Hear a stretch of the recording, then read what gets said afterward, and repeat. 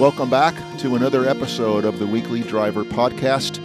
My name is James Rea. I'm an automotive columnist for Bay Area News Group, and I publish and edit the website, theweeklydriver.com.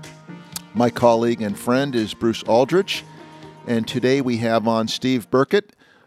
He's in Boston today, and Steve is an EV expert. He is with a site called findthebestcarprice.com/EV. And Steve is here with us to talk about the ever-changing world of electric vehicles. So welcome to our podcast, Steve. Thanks for being with us. Thank you very much. I appreciate the opportunity to talk to you guys. I guess a good place to start is you have quite a history with electric vehicles. Can you tell us the vehicle that you drive and give us an overview of what you're doing with the site and your car as well? Yeah, I wouldn't consider myself a bleeding edge early adopter, but certainly we've got about 4 or 5 years now and a good 50 or 60,000 miles, all electric miles under our belts as a family.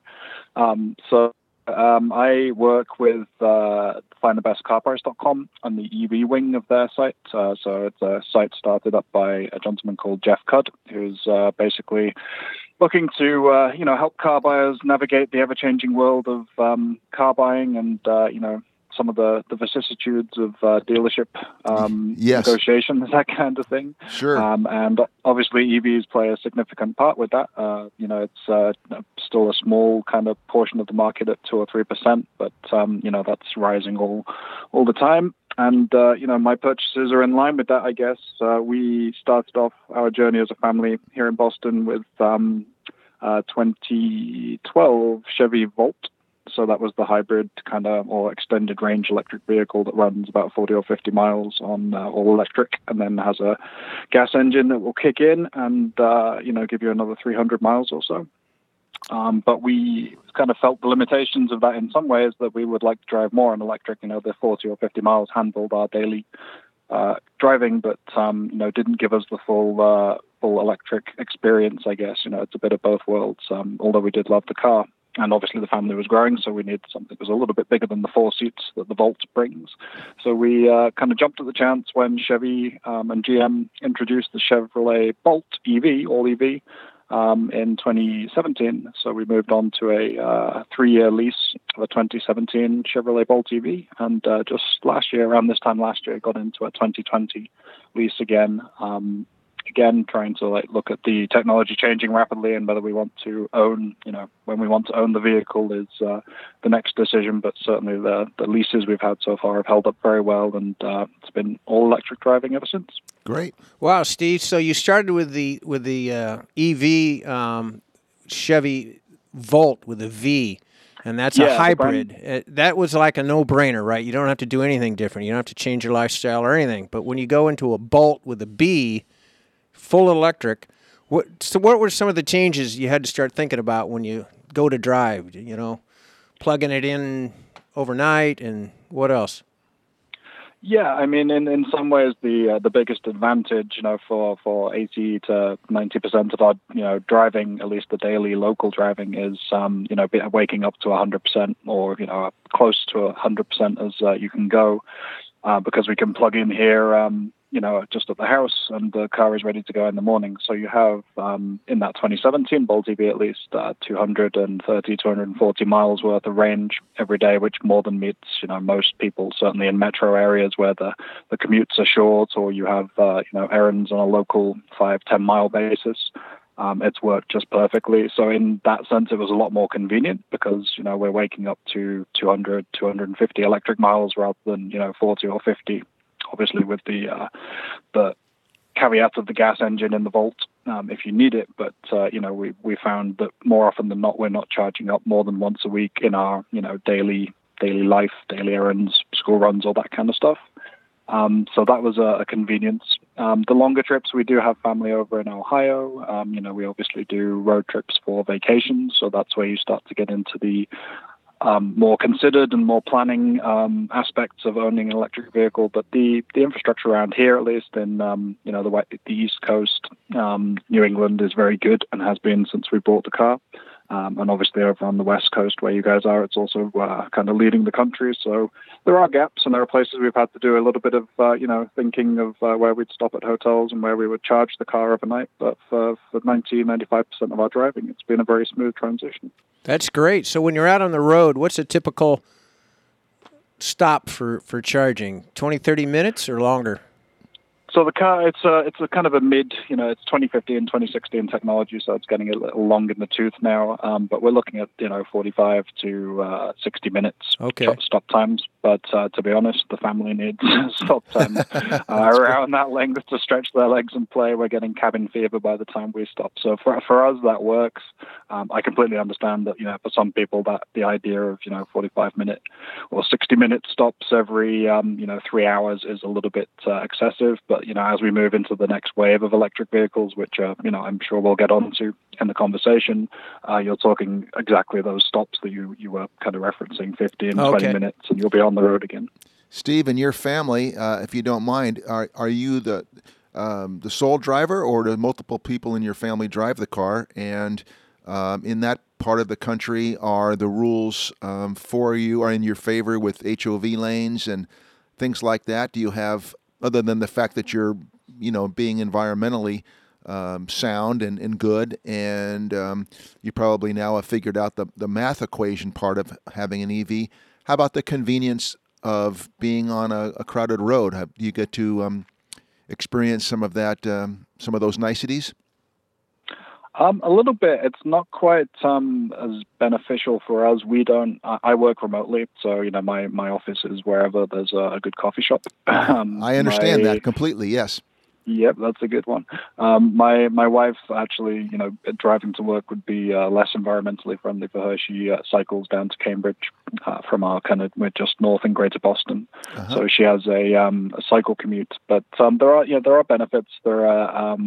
There's a lot of places we can park, in slightly better spots and take advantage of free supplementary charging, however you want to term it. There's a number of networks, most notably around us, Volta Charging, who offer a lot of premium parking spaces, and they're an ad-supported charging network. So you can pull up to our local grocery store, for example, park right at the front, as long as the space is free, get some free electrons whilst you go in and do your regular grocery shop. So it's winning for the business because they're getting our business or winning our business, and that's obviously beneficial for us, getting that extra little bit of a top up as we shop.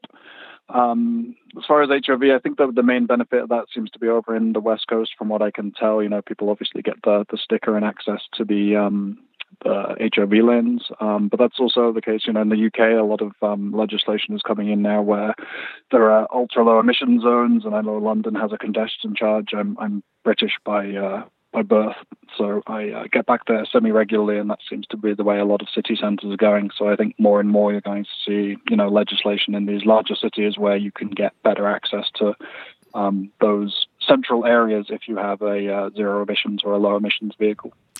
Steve, would you consider the Brits ahead of us in EV rollout, or behind, or about the same? I think in terms of charging infrastructure, our speed is higher. We've got a lot of initiatives like Electrify America, which I know you guys have touched on in a podcast last year, where they've crossed the country and, they're getting infrastructure and equipment in that can go up to 350 kilowatts, which is far faster than any of the vehicles that are on the road right now. So they're really future-proofed. In terms of density, there are some quite large gaps, whereas the UK is a very small country. As you know, it's barely fit into one of your states. So it's, if you take a long journey, the range of my vehicle would cross the country at the moment. So, it's really just a case of, I think that the legislation is driving things there now, though, because they did bring in, I think, the latest target is 2030 for kind of moving on from gasoline sales of new gasoline vehicles. So all across Europe, a lot of those countries are kind of introducing, restrictions so that it's incentivizing people to move over to either low emissions or completely electric vehicles. Steve, I know Bruce doesn't have an EV, and nor do I, but we've had some to test through the years, and as best I can figure out, there are three kinds of people: those who have bought the car for environmental reasons, those who think that it's economically sound, and some who understand both sides of that. Have you done math through the years of your vehicles, and has it worked out not only as a cleaner car, but has it worked out financially, if you care to share that? Yeah, absolutely. I mean, I don't have specific numbers in front of me, but No. my wife is very driven by the economics of the decision. The car itself, as most people will probably be aware if they've even looked at EV sticker prices, is usually about $5,000 to $10,000 more expensive than an equivalent gas vehicle. So the Chevy Bolt, in its own right, is a small kind of compact hatchback car, but it's MSRP is around $37,000, which is very expensive for a car of that type. Now, with dealership discounts and a bunch of other incentives, that comes down pretty quickly. But Yes. The biggest thing that I think is missing in the education piece at the moment for electric vehicles is how much you'll save over the total cost of ownership of the car, the lifetime of the vehicle. So, you're looking at, depending on the electricity prices in your area, it's the various folks that have analyzed it have looked between $3,000 and $10,000 over the lifetime of the vehicle in savings just from fueling costs alone. I would say that we're on probably something between $4 or $5 a tank, if you like. A tank being 250 miles. Roughly. Yes. So, it's a very, very low price to fill up. And if you do it judiciously, if your electricity is cheaper in, say, a commercial circumstance where you work and you can get your employer to, invest in charging stations, then there's a chance to save some money there. If you have it at home where you're on a good tariff and, you're below the national average of around 15 cents per kilowatt hour, then, again, that's very, very cheap running costs. And then you look at the other side as maintenance. We don't really spend anything other than tire rotations. There's no oil changes. The wear on the brakes is very minimal because of the, regenerative braking, which is using the system and the electric motors to slow the car and putting energy back into the battery rather than using physical brake pads.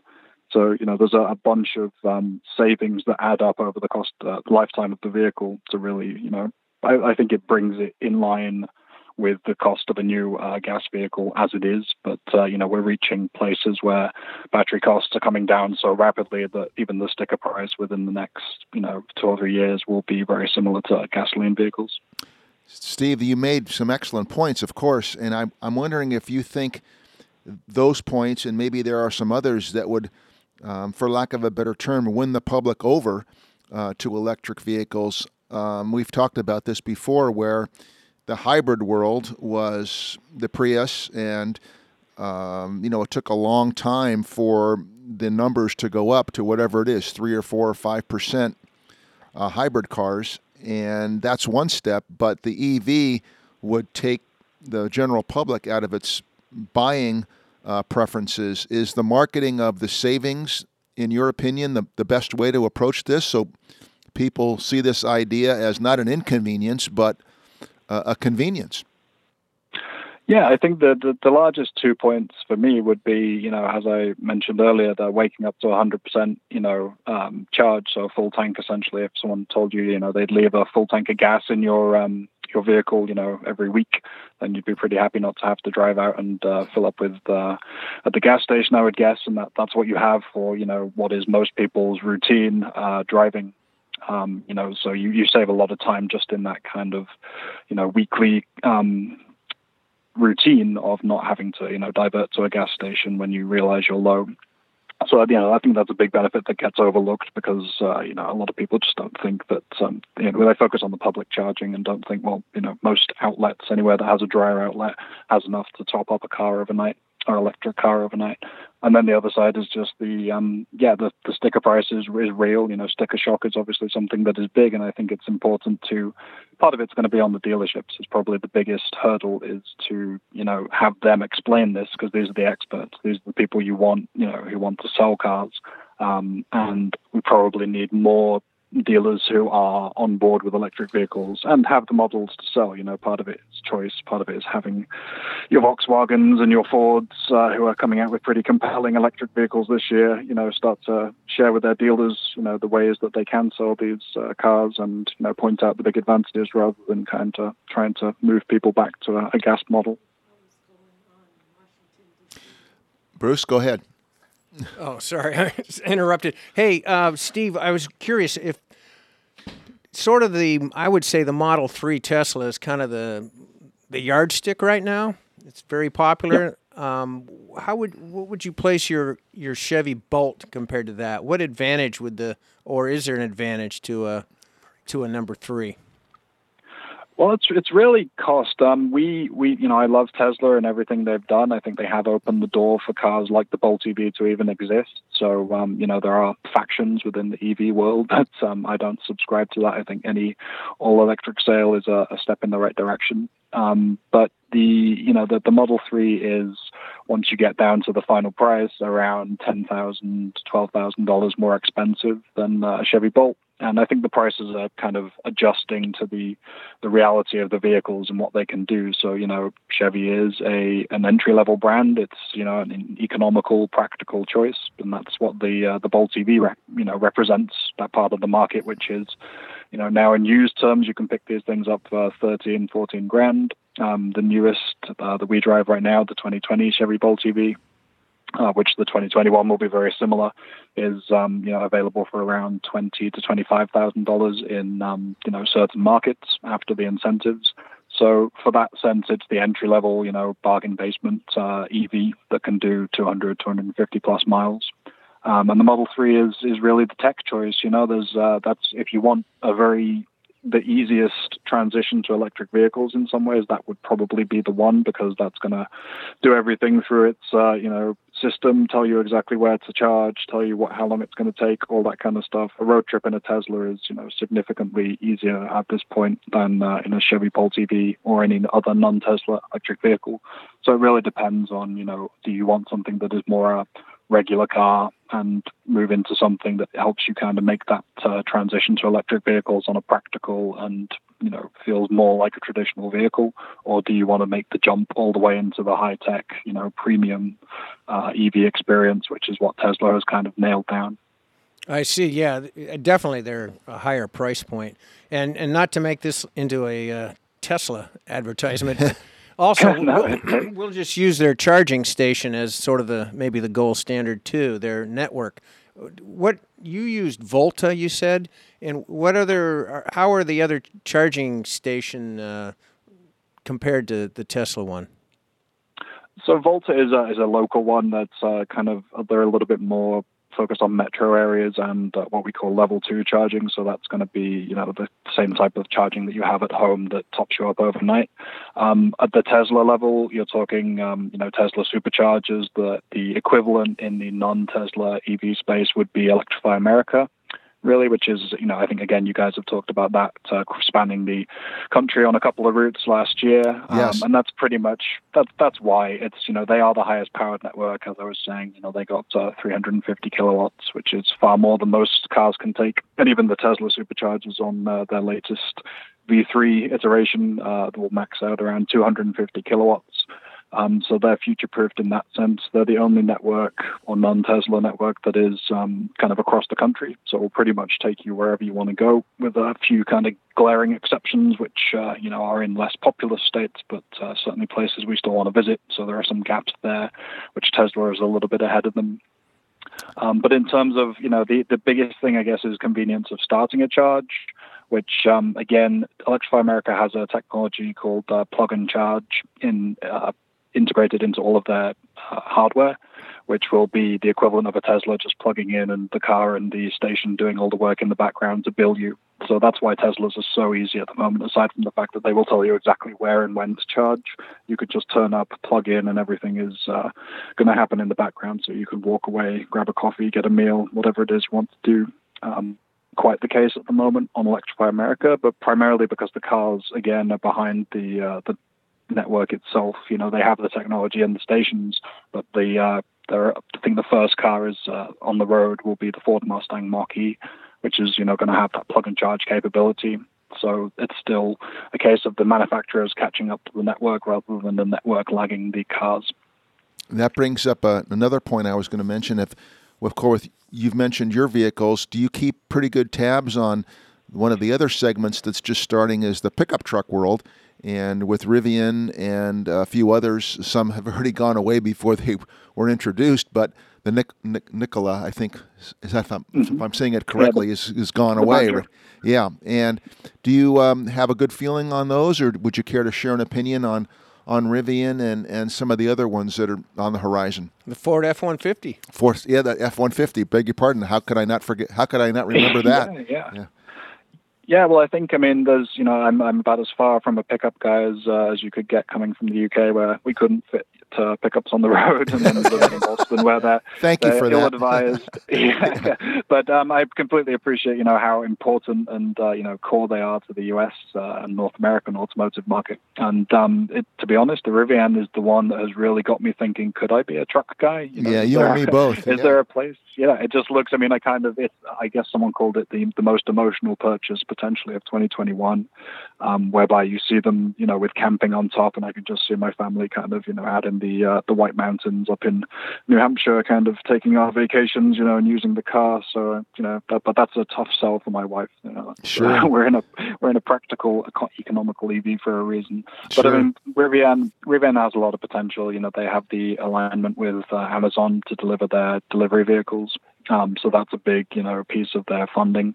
Then you have, I think there was 25 billion mooted. It's just a crazy number that was in the last few days, Yes. being kicked around for how much they might have in the back pocket. So their strategy has been very considered. I saw the vehicle, the R1T, and the R1S actually, but the R1T is the truck that is the most eye-catching.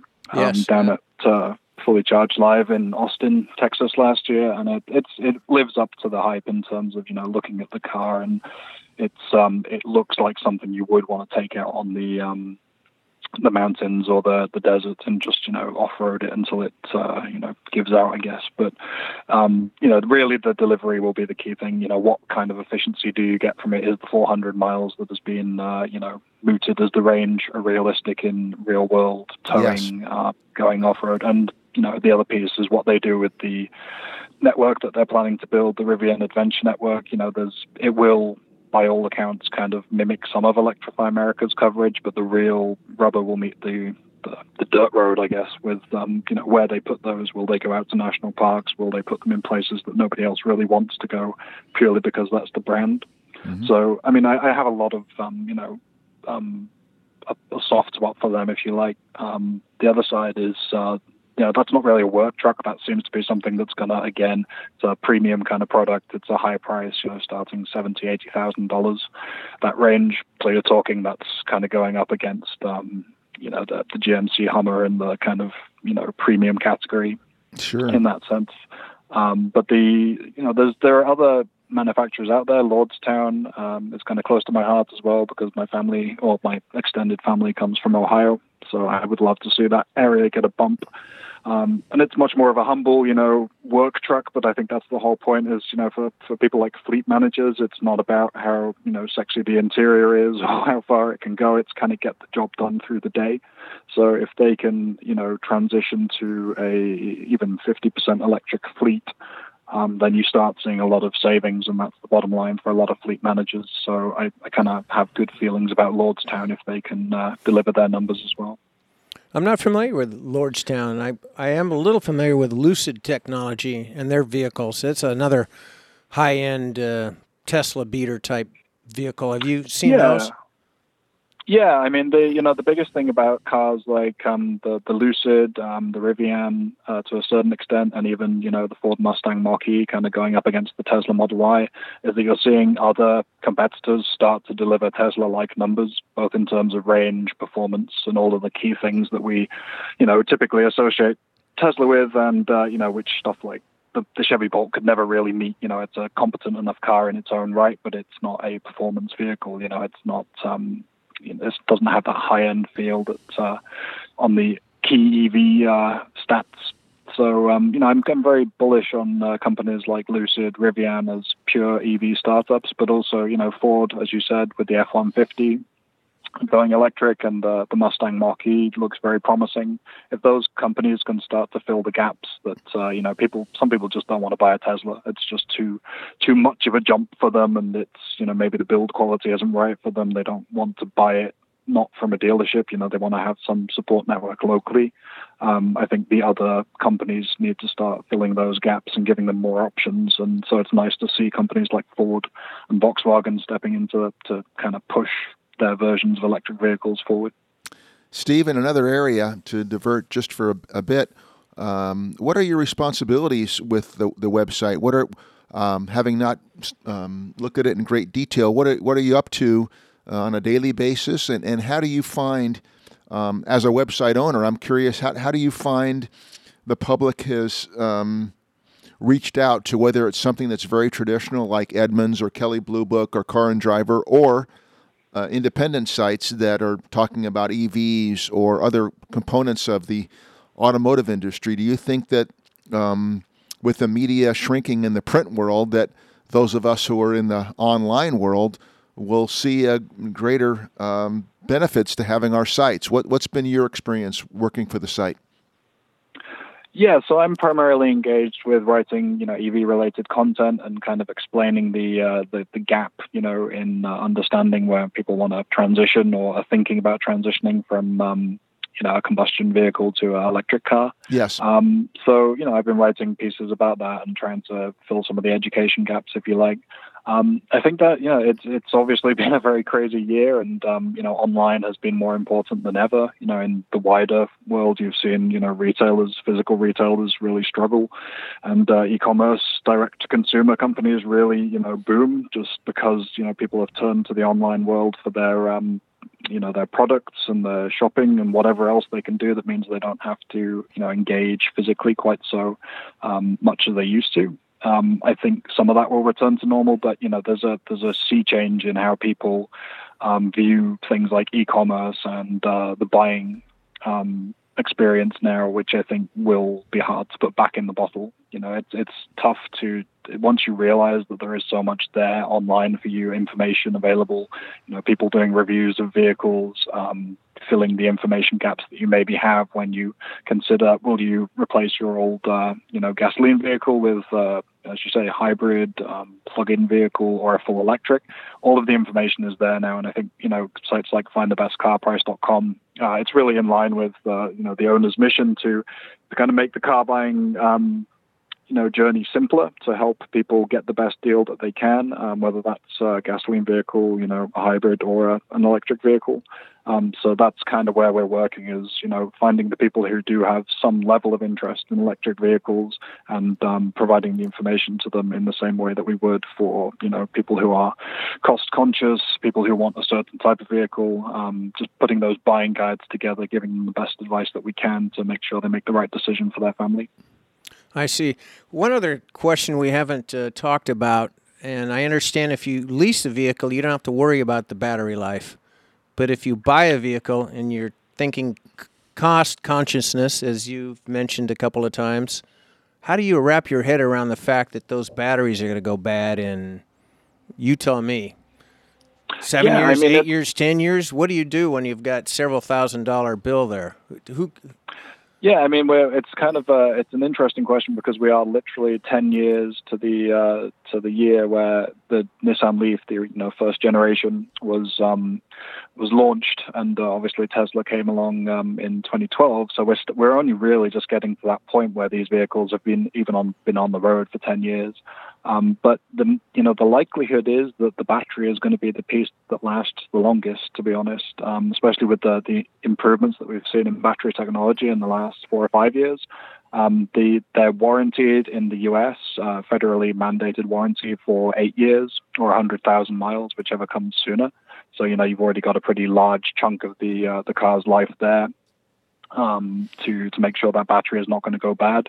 And it's kind of, to me, it seems like the least likely part of the car to go wrong. There are, There are very few horror stories that you hear other than some of the early model Nissan Leafs, having significant degradation of their range. The battery has been a pretty, stand-up, reliable part of the car. If it does go bad, as I say, the warranty typically covers that for that first significant portion of the car's life. Beyond that, we're looking at, what do you do with these packs once they're no longer useful for a vehicle, but, right. And there's plenty of potential for, second life, stationary storage at EV charging networks, at workplaces, commercial uses, and then maybe even a third life use before they're retired and the recycling process kicks in. So, there's that side of it, but there's also the fact that we're talking about such a long period of time that you have to it comes into the point of how long is a car going to last, regardless of its drivetrain, and how easy is it to replace that drivetrain once you have, the need to do so. So I think 8 to 10 years is pretty reasonable for any vehicle. And then, batteries in their design are becoming, almost modular. So you're probably going to be able to switch out, the parts that aren't good in the next, by the time it gets to the end of life, you're going to have that ability from the manufacturer to replace the battery. And it kind of becomes a consideration of, again, total cost of ownership. How much am I saving on other costs versus this one big piece of the puzzle? And with battery costs coming down, by the time you have to make that decision, the likelihood is that's going to be a very cheap component to replace. Great. Well, that'd be nice. I have 156,000 on my 12-year-old Subaru, and I don't know that they would stock a battery for that thing if it had one, but we'll see. Yeah, I mean, it's changed. We're talking about such a long distance in the future that I think it's important for people to read up and kind of understand who's producing what the manufacturer is offering you in terms of how committed are they to battery electric vehicles. Because if it's a company that's only half in it, then you may run into problems down the line. But if it's someone who's clearly all in on electric vehicles, you're not going to have a problem, I don't think. Well, that's true. If you're talking Tesla, that's true. That's true. Hey, Steve, on a personal note, I'd be remiss in not saying that listening to your wonderful speaking voice, that none of the Bostonian speaking voices have snuck into the Queen's English. How did that happen? Well, it couldn't be corrupted. Before we were in Boston, I lived in New York City, so the two harshest accents potentially on the East Coast have not corrupted me yet. So that's good. The accent appears to be holding out so far. Yeah, my family's from New York, and so every once in a while I left as a boy, and every once in a while a word will sneak in there, but I think I speak Californian now. I don't know what that means exactly, but it's great to listen to your voice. It's so distinguished. Oh, I appreciate it. From across the pond. My daughter has started to say "car." Car. So we're wondering. When I was in the UK, I grew up in Liverpool, and my parents heard the Scouse accent coming in and promptly moved me south. So I don't know if that will happen with us. But born in Liverpool and raised in Liverpool. That's another podcast for us sometime. That would be great to talk about Liverpool. Yeah, absolutely. Doesn't come across in the accent, obviously. So. No. Well, Steve, thanks for the half hour or so. You just filled us full of knowledge, and we recommend that people visit the site. Again, it's findthebestcarprice.com, and you're the /EV guy. You're the EV person, so check it out. There's a lot of stuff on the site, and we want to thank you for being our guest on the Weekly Driver podcast. Thanks so much. Yep, thank you guys. I really appreciate the opportunity to talk to you. All right, cheers. Yeah, thank you. Bye-bye. Thank you. Cheers.